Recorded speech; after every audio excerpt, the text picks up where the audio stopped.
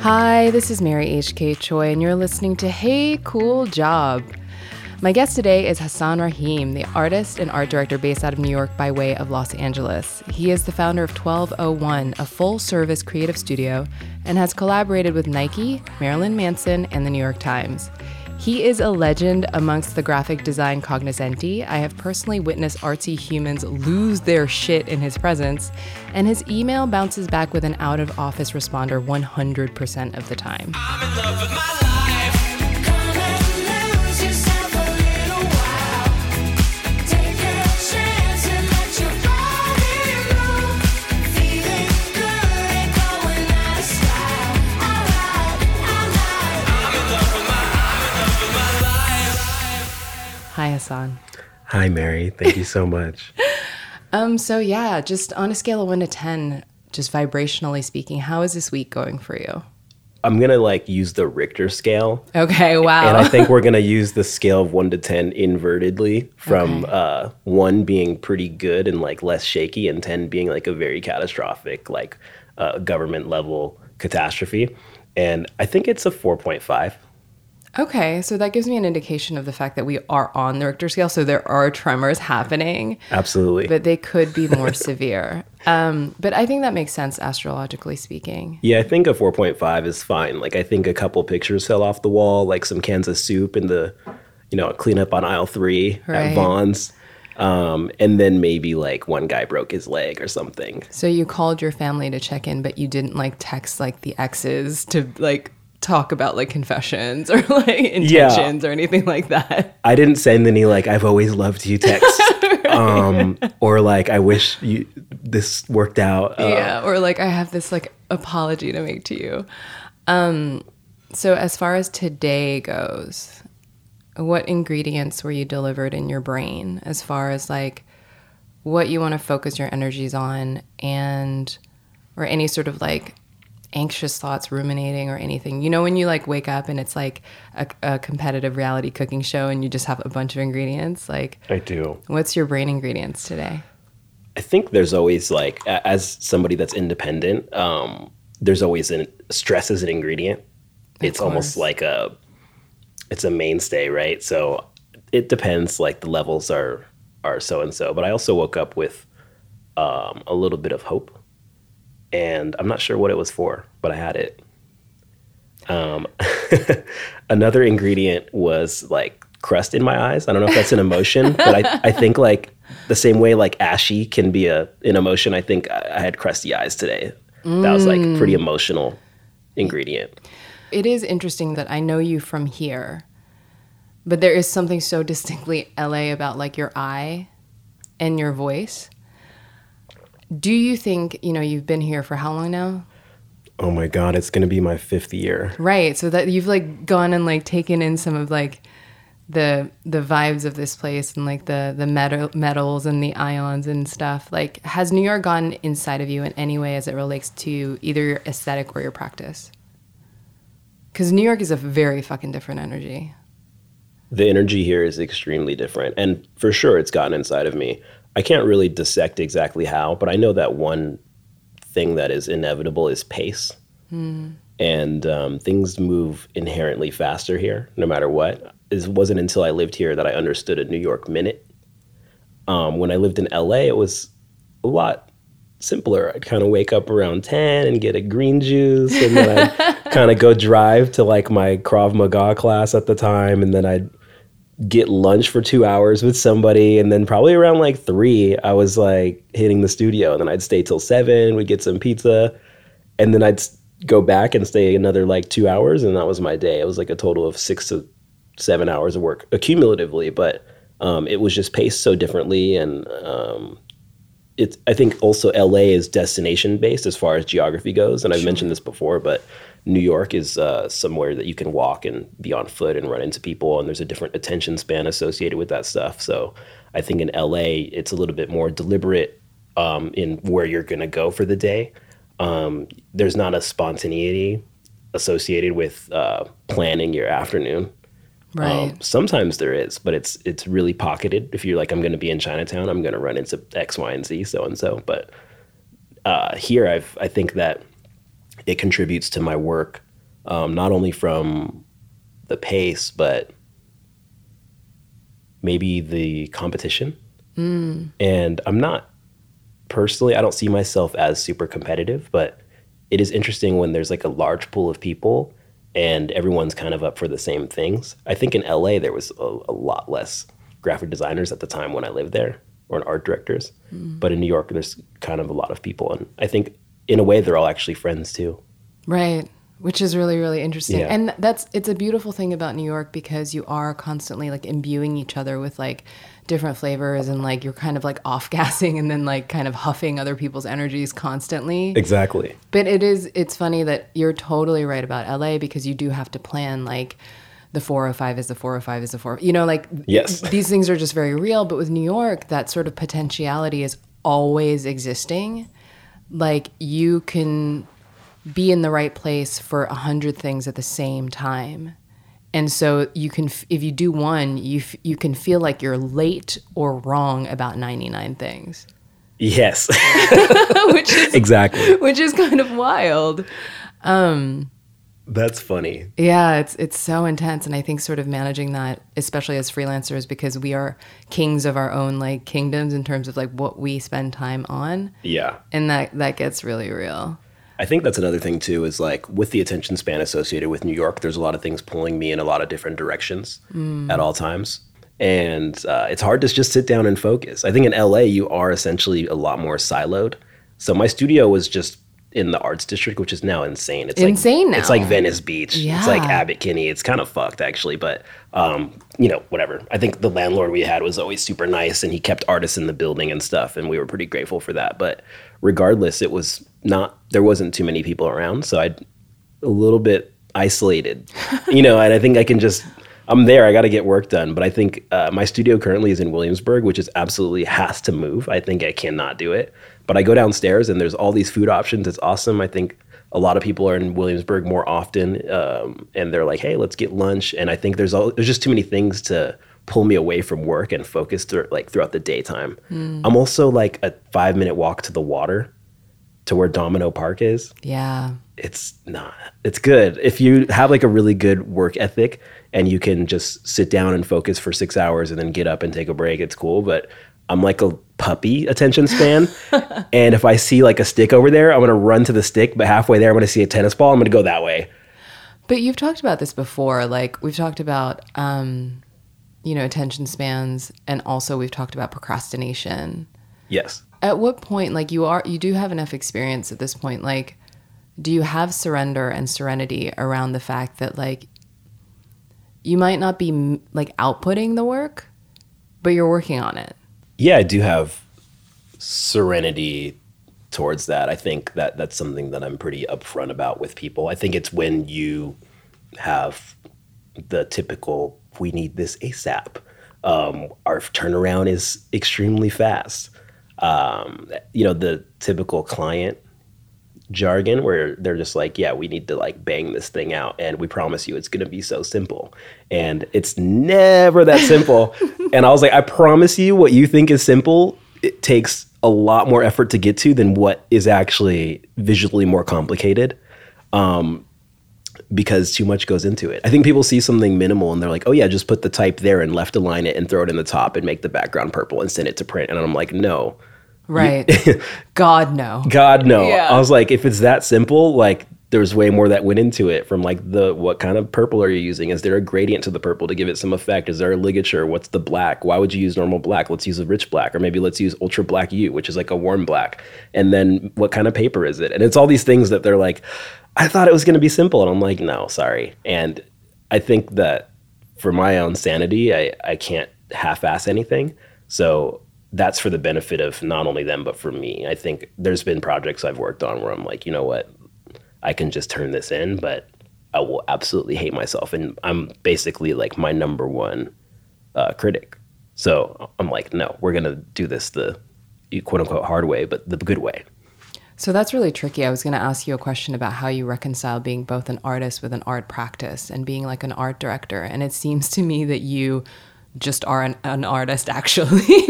You're an artist with clients is what it sounds like. That's like, I think that's the best way to put it at this point. And I've been coming to terms with that because a lot goes into these things. And, I think I really do have an art practice that I create design work for in a way. It's really interesting. But I'll get back to you in that question in like 6 months. Okay. Okay, perfect. You're like, I am working on reconciling this. Totally. What kind of kid were you? This is like a little emotional thing I wrote. So You're the kind of kid who prepares their answers. Okay. I'm the kind of kid that had to really think about what kind of kid I was. And I think a lot of that also comes down to different processes I've been going through and like understanding things that happened to me at an early age and things that happen to me now, and going to therapy and like reconciling with the past and the present and the future. And I wrote a little something, but give me a second. So what kind of kid was I? I was a nice kid. I was the type of kid to say hi to strangers on the street. An innocent kid that understood the worst dangers of the world, yet always found a way to remain open, to remain curious, to always be hopeful. I was the type of kid that didn't quite understand how bad his situation was at home, because I was always outside at all hours of the day. Outside felt like freedom. Outside was always a safer place. I was the type of kid that waited behind for a friend to tie their shoe while everyone else proceeded ahead. The type of kid that didn't have a dollar to his name, still the type of kid to give my dollar to someone else who needed it more. Inside me still lives that kid, through many iterations across time, encapsulated into my core of a being. All the kids with all the adults sit at a big round table, and together they form all thoughts, make all decisions, and connect with one another to experience each new day, one day at a time. That's such a prayer for all the iterations that you can hope to maintain and preserve. It's all the versions that get a seat at the table, kind of. Yeah. I think I was just sitting down thinking about what kind of kid I was, and I think one process I've been going through is understanding how decisions are made as an adult and what part of you helps contribute to those decisions. And oftentimes a part of you that takes offense to certain things or maybe prefers something over another, but sometimes it's your child self making those decisions. And, I think back to what would 9-year-old Hassan that had nothing to his name and just a skateboard and, one or two friends think of the way this person is talking to me. And what the adult Hassan understands is that this is nothing personal. This is logical. Sometimes whether it's business or whatever, it's just a conversation, but there's always deep down this sort of the younger Hassan that, takes it a certain way or a different way. And those experiences always stay with you. So I think inherently what kind of kid I was is the type of person I am today in a lot of small ways. And those iterations across time are, I don't know, this tesseract of all your past selves that just contribute to who you are today, and that changes every minute. It's so true, and it's kind of this incredible luxury that we have as artists where almost finding pi for that tesseract is what we're doing, and that's all we're doing. Totally. And it takes being introspective in a way that and super vulnerable, so vulnerable. Yeah, and I think in a lot of ways it's not very comfortable for a lot of people, and they refuse to look at that. But I think you and I had a conversation at some point. It might have been you and I, but we were talking about what does an adult temper tantrum look like. It might have been, I think I had this conversation with Jenna. Sorry, Jenna Wortham. No, which is fair. I mean, these are the sort of things that are very, very present in me and Jenna's daily conversation. Yeah, and I kind of see some people that lash out in certain ways over something, or I've had people send me a wild email because of something that I'm just not interested in or don't want to do. And what it is they're literally throwing their body on the floor in the grocery store and stomping their feet because their mom won't buy them Skittles. Yeah. And I'm I don't want to do this thing. We're grown-ups, but they're just, I think people handle things in different ways. And I try to connect that with okay, this is part of who we are or have always been or used to be.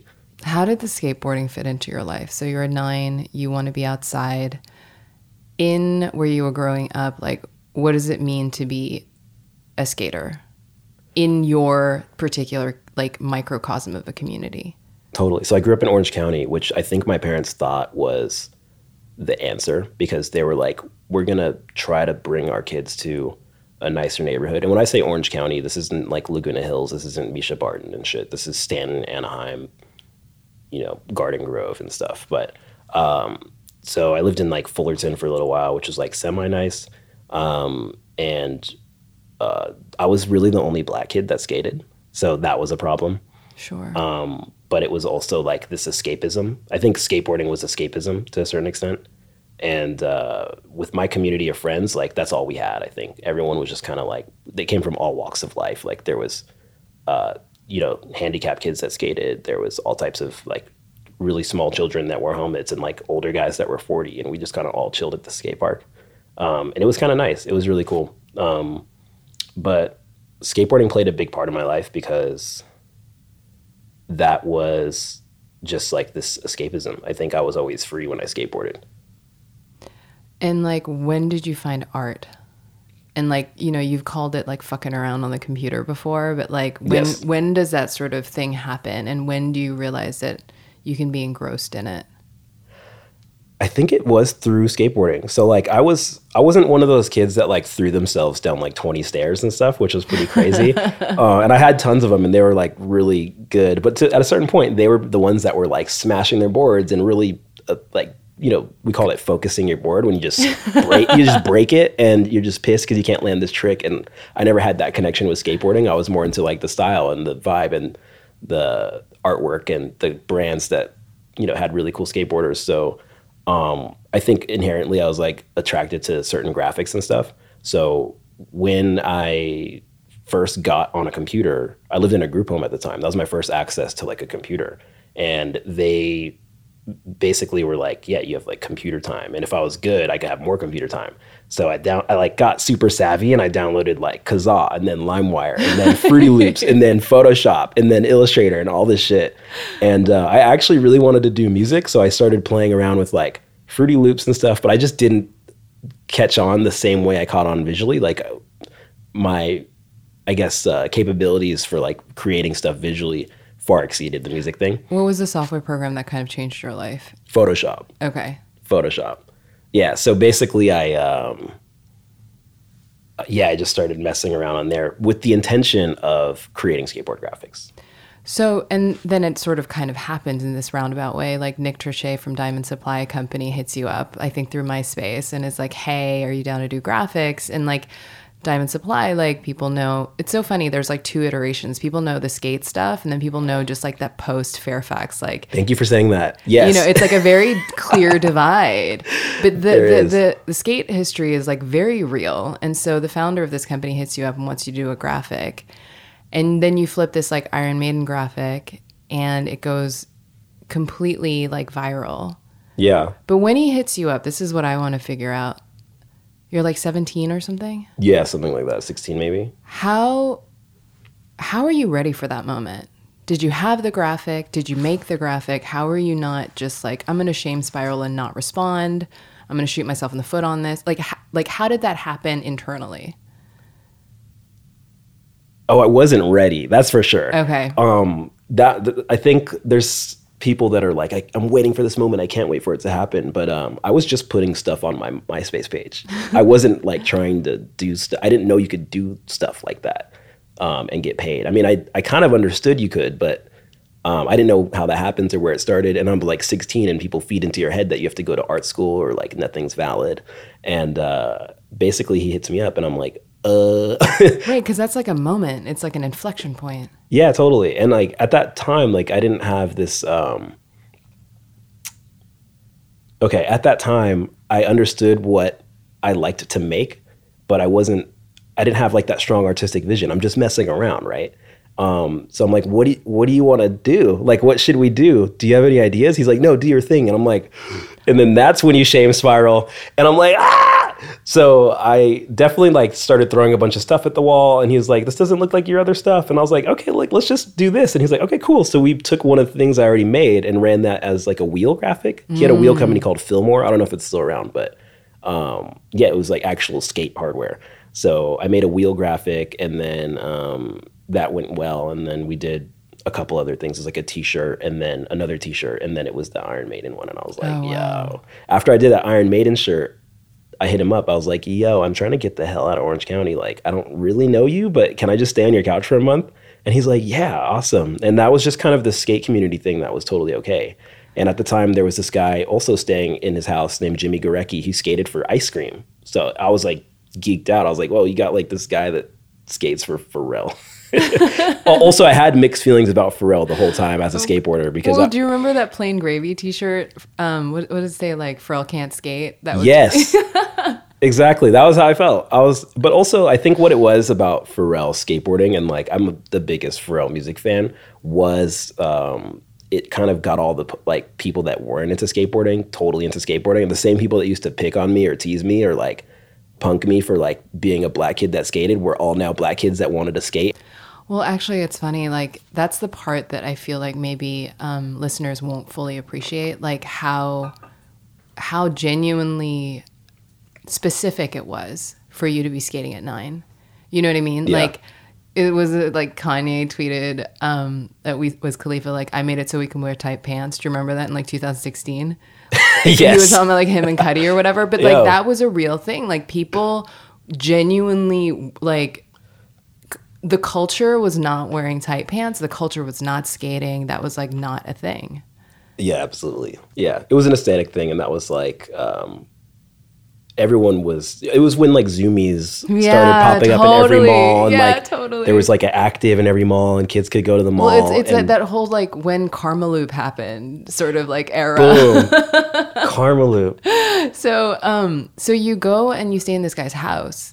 How do you pivot that into like a viable career? Because apprenticeships are nice, room and board is nice, but you're out there doing graphic design for like basically couch space. Like, how do you change that, and how do you ask for what you need in that moment? Yeah, the reality is I didn't get paid to do graphic design like on a livable level. So I was just working retail. Like as soon as I got to LA, I just got a job at American Apparel. It was like the Which job one? Which one?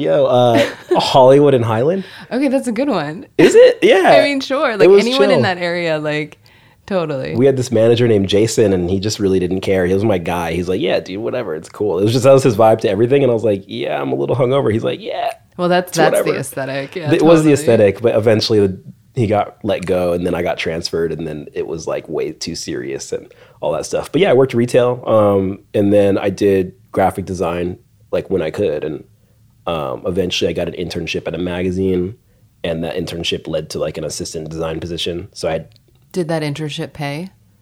The internship did not pay. Right. Absolutely not. That's something that I like think about often. And also when I did get a job, it was the lowest paying job I've ever had. It was. Can you share how much you got paid? Because I'm happy to share how much I got paid. Of course, yeah, it was like $22,000 a year. Same, like that's kind of what I made starting out. And actually, when I started out in my magazine job, I went from an internship to a managing editor by way of being the office manager for $10 an hour. Yeah. So like I had the masthead credit, except I was making an office manager's salary, so my work would start after 6 p.m. So we've done some things. We've done some We've things. Seen some We've things. been there. And I also think that, the amount of hours you have to spend is crazy because you can't actually do anything else. You can't have any side jobs or side projects. Like we were doing this, and mind you, this is 2008 or something when Jesus, the shit worst was time. tanking. Yeah, it was just tanking publishing wise. And we spent like definitely 80-hour weeks.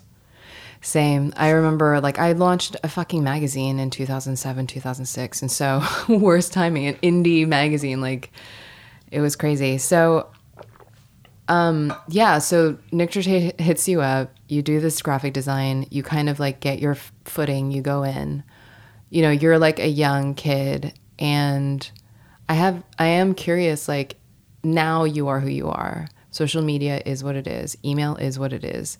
Is there a way that someone who doesn't know you can hit you up respectfully and have you listen to them to check out their work? I'll start with this. When I was first 15, 16, had a computer, started discovering what I was into, I would just reach out to people. I would be like, okay, cool. I'm on your website. Your email's right there. Hi, my name's Hassan. I am 16 years old. I live in Orange County and blah, blah, blah. And I don't know. I don't really have much to say. And there was some people that were so sweet and got back to me. And I always remember those forever. And in a way, there was I'll also more so remember the ones that didn't get back. And I'm like, oh man, like I remember when I was 16, I reached out to so-and-so. They never replied to me. That stuff is really emotional. And I realized that that can be a lot of kids that reach out to people, it's the same thing. And all I can say is that, and this is a message to all the people that reach out to someone they look up to, is don't take it personally, because we're really fucking busy sometimes. And it's really hard to get back in a really thoughtful way to people. That's actually, it's so true. It's like the more vulnerable they are and the more heartfelt and the more you feel sometimes, the more difficult it is to respond. So it's not for lack of caring, right? Exactly. It's that I care too much to give you a half-assed answer. All that said, as I've gotten older and I've gotten into the position where I'm doing something where kids care enough to even reach out to me, I understand what it's like on the other side. I definitely find time to respond to most people. I think DM is the easiest way to get a hold of me. I agree. Just because when you're right there, like, I don't know why psychologically emails are just so much harder. Yeah, it's like you're writing a letter. Yeah. And you have to, you have to greet it. You have to sign off. And then you have this like weird feeling where you're like, shit, well, I'm not responding to the other work email that I'm supposed to be responding to. That's like really weighing on my soul. Like, yes. But yeah, I try to find the time. I think it's really important. I think I respond more so to people who are looking for guidance. Specific guidance, right? Not just like, I'm going to pick your brain. Yeah, pick your brain. Like, do not ever email someone and say, pick your brain, because, and maybe it's just me, but when I hear those 3 words, I can't do it. Yeah, because you're like, I have no confidence that you know your questions. Yeah. I need you to know your questions. Exactly. So you are working retail, and you're doing internships and you're doing all this stuff. How do you maintain faith that you're good at something? And actually, what is that first inkling of like frisson or like feeling where you suspect that you're good at something that like no one you know does, that no one, in your family has like been really successful at? You know what I mean? Like, what does it feel like when you just can like hear a call inside you, I guess, that you're good at something? I think you're good when you're the one most satisfied with your work. The proof can't come from the outside world, and it has to come from your own inside world. So like each and every time you create something, you have to impress the most difficult audience, which for me is me. But what does that feel like when you've impressed you? Insane accomplishment.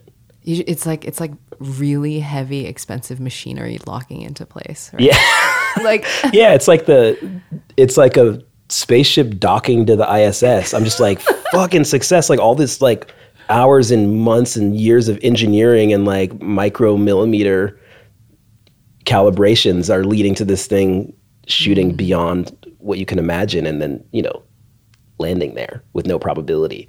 And has it always felt like that, even from the time you were like 16 fucking around? It might be easier when you're younger because you don't understand the tools. So when you even just learn to use one tool, that's an accomplishment. Yeah, you're like pumped. Yeah, you're pumped. But as you get older and you have all the tools, it becomes more difficult because it's more about decision making and high-level thoughts and how you can not just use the tool, but use the tool in a way that no one else uses the tool. So if people use a hammer to hit nails, can you use a hammer to like carve glass?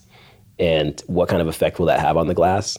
And, that's a really stupid analogy, but that's... No, for some reason, I'm really on board with this analogy. I'm okay, like, great. Yes, precisely. So you have a clothing line. It's called Total Luxury Spa with Daniel Desher, who's the founder of Commonwealth Projects. And I was lucky enough to be at the Venice Biennale to see this like video installation called Black News. It's incredible. It's by Khalil Joseph. And you did like the sort of visuals for it, and it feels, in the moment I was like, this is so visually arresting, and obviously the content is phenomenal. But when I came home and talked to you, you're like, oh yeah, I did the graphics for that. I was like, this makes so much sense. What is the internal checklist for how you decide you'll work with someone or on something? Oh, interesting. So Total Luxury Spa is something I'm a part of.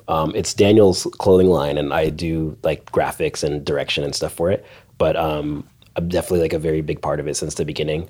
And for Khalil, like, he's amazing. He's like I was just shocked when he reached out. And to this day, I'm kind of like, he's texting me and I'm like, ugh. But yeah, I think, so with, sorry, could you, like, I guess I'm trying to like answer the second question and the first one. It's just, I look at all the work you do and it's like so vast. And I'm wondering, like, what is the internal checklist where it's like, these are the boxes it has to check for me to work on this project with someone? We have to have a strong connection.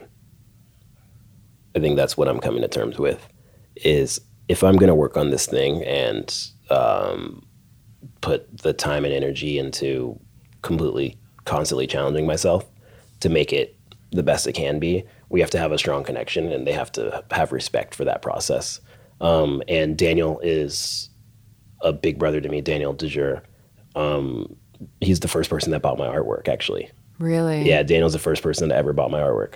And worked. This was what gallery was this? This was the Heavyweight. Heavyweight, okay. Yeah. It might have even been before I did a show at Heavyweight. He bought my work. Your first show was at the guy who did Milk and Honey. What was his gallery called? Oh, wow, Justin Van Hoy. Yeah. This gallery. You crush research. Well, I'm also just really old. Like, I remember when Justin passed, and like, you know, like Okay, you remember this. That's awesome. No, I mean, that's what I mean by like, you came up at a really beautiful time in California. Like, you had a lot of like invitations for like very collaborative art spaces that don't have to be as driven by commerce like New York. Like, I have such an idealized time of like when you kind of grew up in LA. So that's why I'm like, like I saw your first like gallery pieces at this gallery. I didn't see it in person, but like I knew of and very much respected the curator. So that's awesome. Yeah. So that was the piece that Daniel bought. That's amazing. Yeah. Wow. That really brought me back. And that was the first show. Justin Van Hoy was so important because he told me I was an artist. He's the first person to be like, no, you're an artist. I'm sorry. Like, you can do design shit all you want, but you're an artist, and I need you to be in this group show. And I was like, dude, I don't know what to make. He's like, you'll figure it out, but we need it by this date.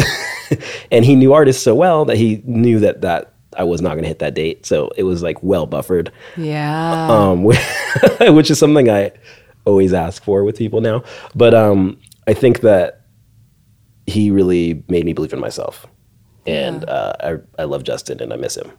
I guess that's the spirit in which like you collaborate with people even now. Like, but I guess my point is like you do have money. I mean, you do have offers that are like money jobs or like this, that, and the other. Like, is there a type of energy or a type of circumstance where you, in your experience, you're like, I cannot work under these conditions, and what are they?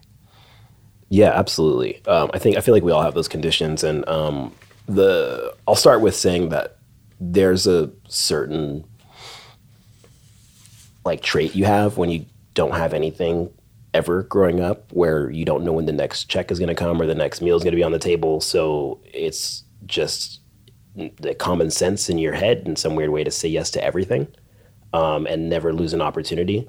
So I think like that's something that was so satisfying and like so fulfilling once I overcame that.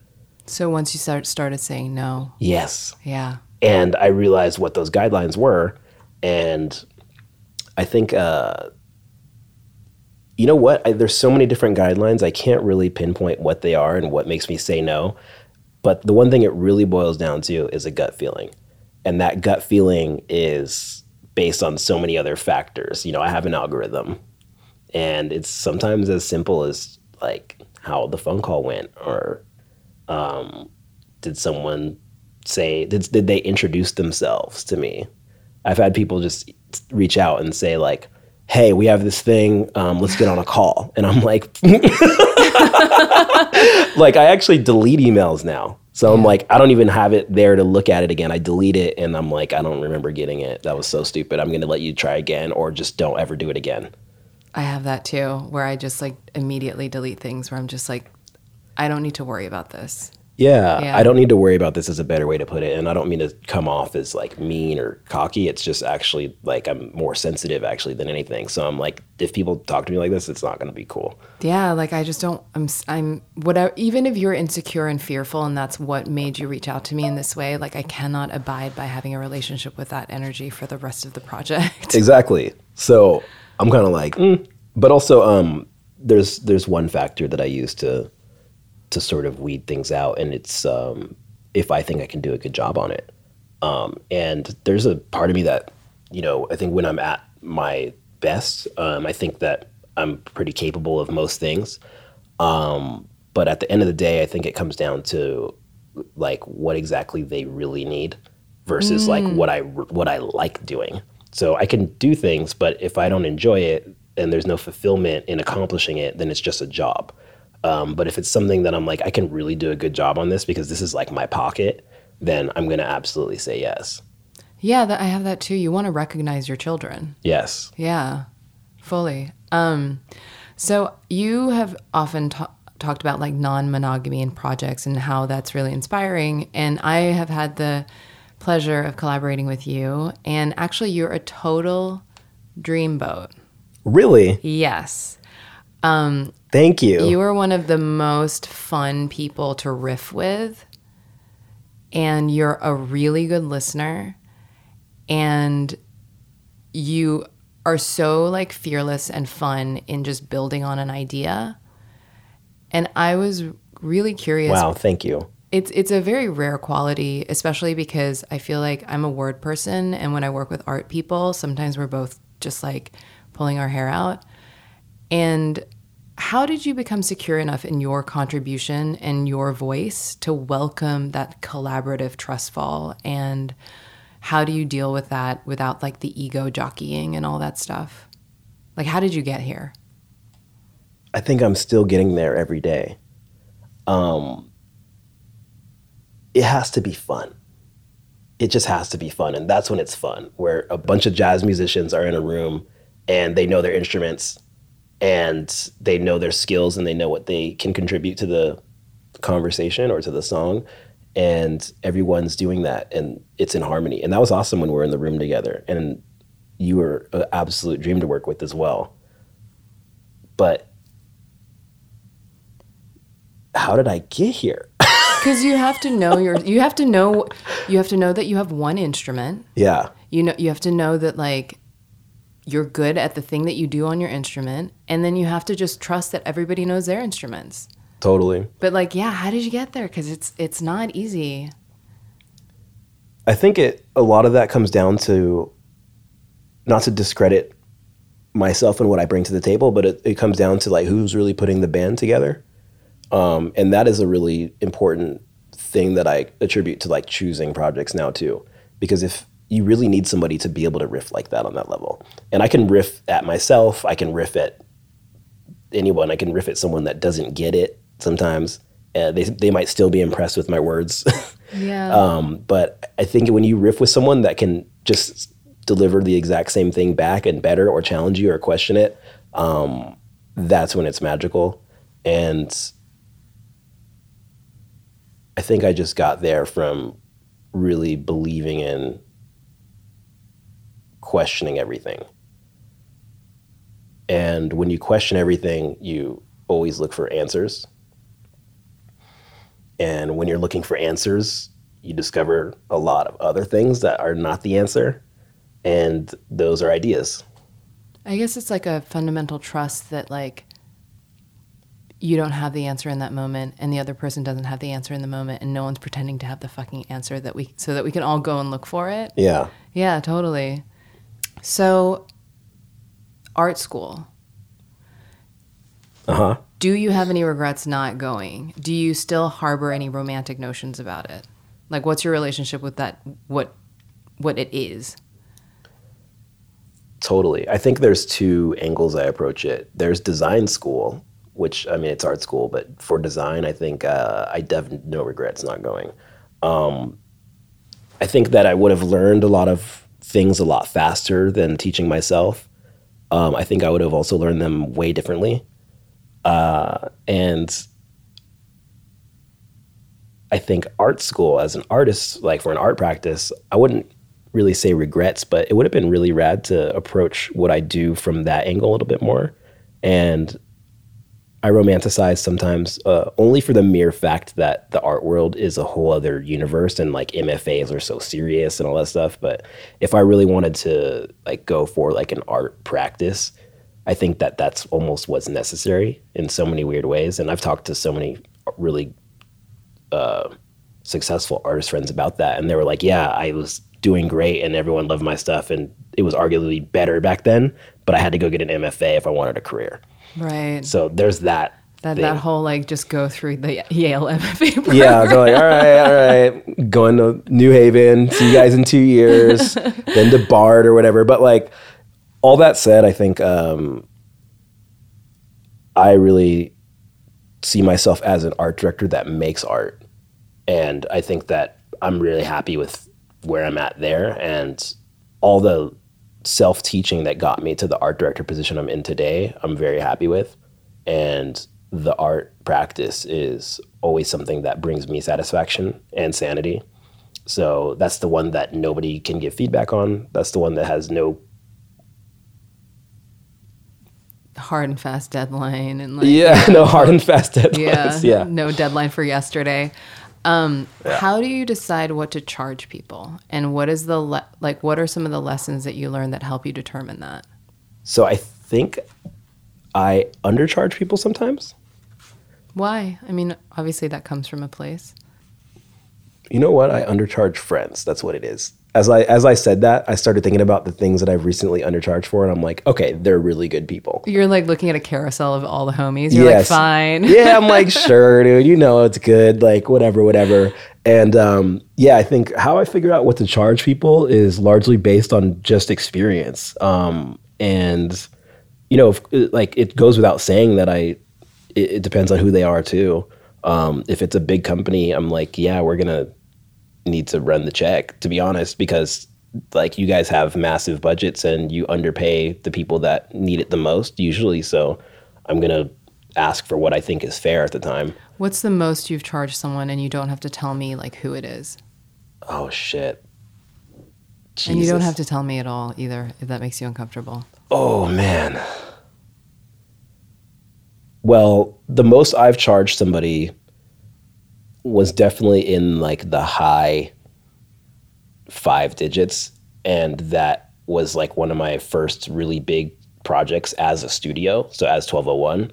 And that included a lot of overhead and a lot of people and like designers I brought on, illustrators, all this stuff. So I wouldn't necessarily say I charged them that much, but that was what the project cost. That's so sexy. That's making me deeply happy. At a certain point, I'm like, this is what it costs. And I'm not charging you this. This is the rate. Yeah. Get your fucking rate. When you get an idea, what does your sketching or note-taking modality look like? None. I have to just jump and do it. Really? Yeah. Otherwise it goes away? It doesn't go away. It's just there's a certain idiosyncrasies of like having an idea at the moment versus writing it down and getting to it later. And I think like you write it down and get to it later, but you're in a totally different headspace later. And like at the moment, like I'm still connected to whatever led me to the idea. So I can kind of backtrack my train of thought and say, wait, like what got me here still? And I can kind of pull from that stuff as well and bring that in. But if I wait till tomorrow, I might not, you know, maybe what inspired me was a house music track. And maybe tomorrow I really need to listen to ambient music, but I still need to make something based off of this rhythm that like really brought me an idea. And I'm not in that rhythm anymore. So I think I have to just jump and sit down and do it. 2 fascinating things. one is it's like almost like you're like aware that the portal might close. Yes. But also, when I brought this question up to you, your body language changed so much and you got really like attentive, as if this idea was happening to you. So it was like, really, it was like this conditioned like response where you're like, okay, so this is what I do. You went from like a very urgent sort of thing, which was. So I was acting like in exactly what I was explaining. So that's how I have to do it. I have to say it. I have to do it. I have to just execute on the spot. And that's really fun, I think. And sometimes I'll be out somewhere and I'm like, I gotta go. Everyone's like, what? We just ordered. I'm like, I'll Venmo you, whatever, bye. And that hasn't happened in a while, but when it's really good, I have to just bounce. So when the gut goes, you go. Yes. No, I mean, other people have described this as the dog whistle. Some people have described it as my characters won't stop talking to me. Wow. Susan Laurie Parks, the playwright, likened when she wrote Top Dog, Underdog, which won a Pulitzer, I'm paraphrasing, but to a giant silver gravy boat being poured in her. And she like wrote that thing, I think, over the course of a few days. Wow. And so I really believe in that like big S spirit when you're being like guided. Yeah. No, I mean, oh God, that's like the dream. Like, isn't that just like the dragon you're chasing constantly? Yeah, it's like, that's the fun thing. And I think that's where a lot of challenges come up with, client stuff sometimes, where I'm like, I need that spark. And that's when it's super exciting. And sometimes I do get the spark, and then they're like, oh, we're not into this thing. And I'm like, no, this is non-negotiable. This is the thing. Trust me. All spark. Yeah, and like that's when I realized like they really got to trust me when they trust me. So trust, back to your thing, is like a big decision-making factor. Yeah, mutual trust. Yeah, you're really good at managing up. I've seen you do the fucking conference video call, and you're very fluent in like cool company, like conference room ease, but also like the white guy like overbite chat, you're very, very fluent in both. So I have a question about like optics. That's obviously like a huge part of any industry. Do you believe that you have to work with celebrities to get that seismic recognition bump? Like you've done like the Jay-Z stuff, you've done like really high profile things. Like, is there any way around it in your industry if you're being completely realistic and honest in terms of like what that cosign means? Okay, let me start by saying this. I think with the internet age, there has been a big shift in what is considered counterculture, like what is really underground. And I think me 10 years ago would have never wanted to work on anything for Jay-Z or Marilyn Manson probably, or any of those people that have like such a name. But I think as things start merging together and it becomes this one big like mush, it's like a tagine of like, things that are like, we can be into all these things. And maybe it's also just me getting older and being less punk or something. But I think that, at a certain point, the recognition, as an adult, I can answer and say that recognition comes as a sign of trust as well. You're like, this person really trusted you with what you do, and they're this good at what they do, and you did it, and it went great. And I think that just is a testament to anybody that has, reservations about bringing you onto something. I was like, yeah, I mean, that all sounds good. Like, I hear what you're saying, but Jay-Z was kind of fine with it when I brought it up there. I think you just have to, right. And I think people like, as far as optics go, the recognition though, it's hard to say. I think people want to see more of that. And I think they see what you do a lot differently when you work on that level. But I don't always want to work on that level, and I continue to try not to sometimes. Yeah, because that like trust and that vibe is still there. This person is still a person. So you might want to work with them, you might not. Yeah. And I think that at a certain point too, like how big are these people really? Like, what's big mean? And I don't know, there's some of the most important stuff I've done has been for the smallest, tiniest little projects or people or any of those things. But the optics thing is complex, especially as like everything you make inevitably lives on Instagram or the internet somewhere. But I don't really have an answer to that question. I think that's fine. Here's my final question, because we have to be out of here. But what do you do for self-care? It's one of those things I'm like just really getting the hang of, actually. And it's been really satisfying. But I go on walks. Like, I started picking a coffee spot that's like really far. So I get up in the morning and I walk there. It's like just way better. No headphones either. Just like thinking. It sounds very stupid and simple, but like taking a longer walk in the morning is great.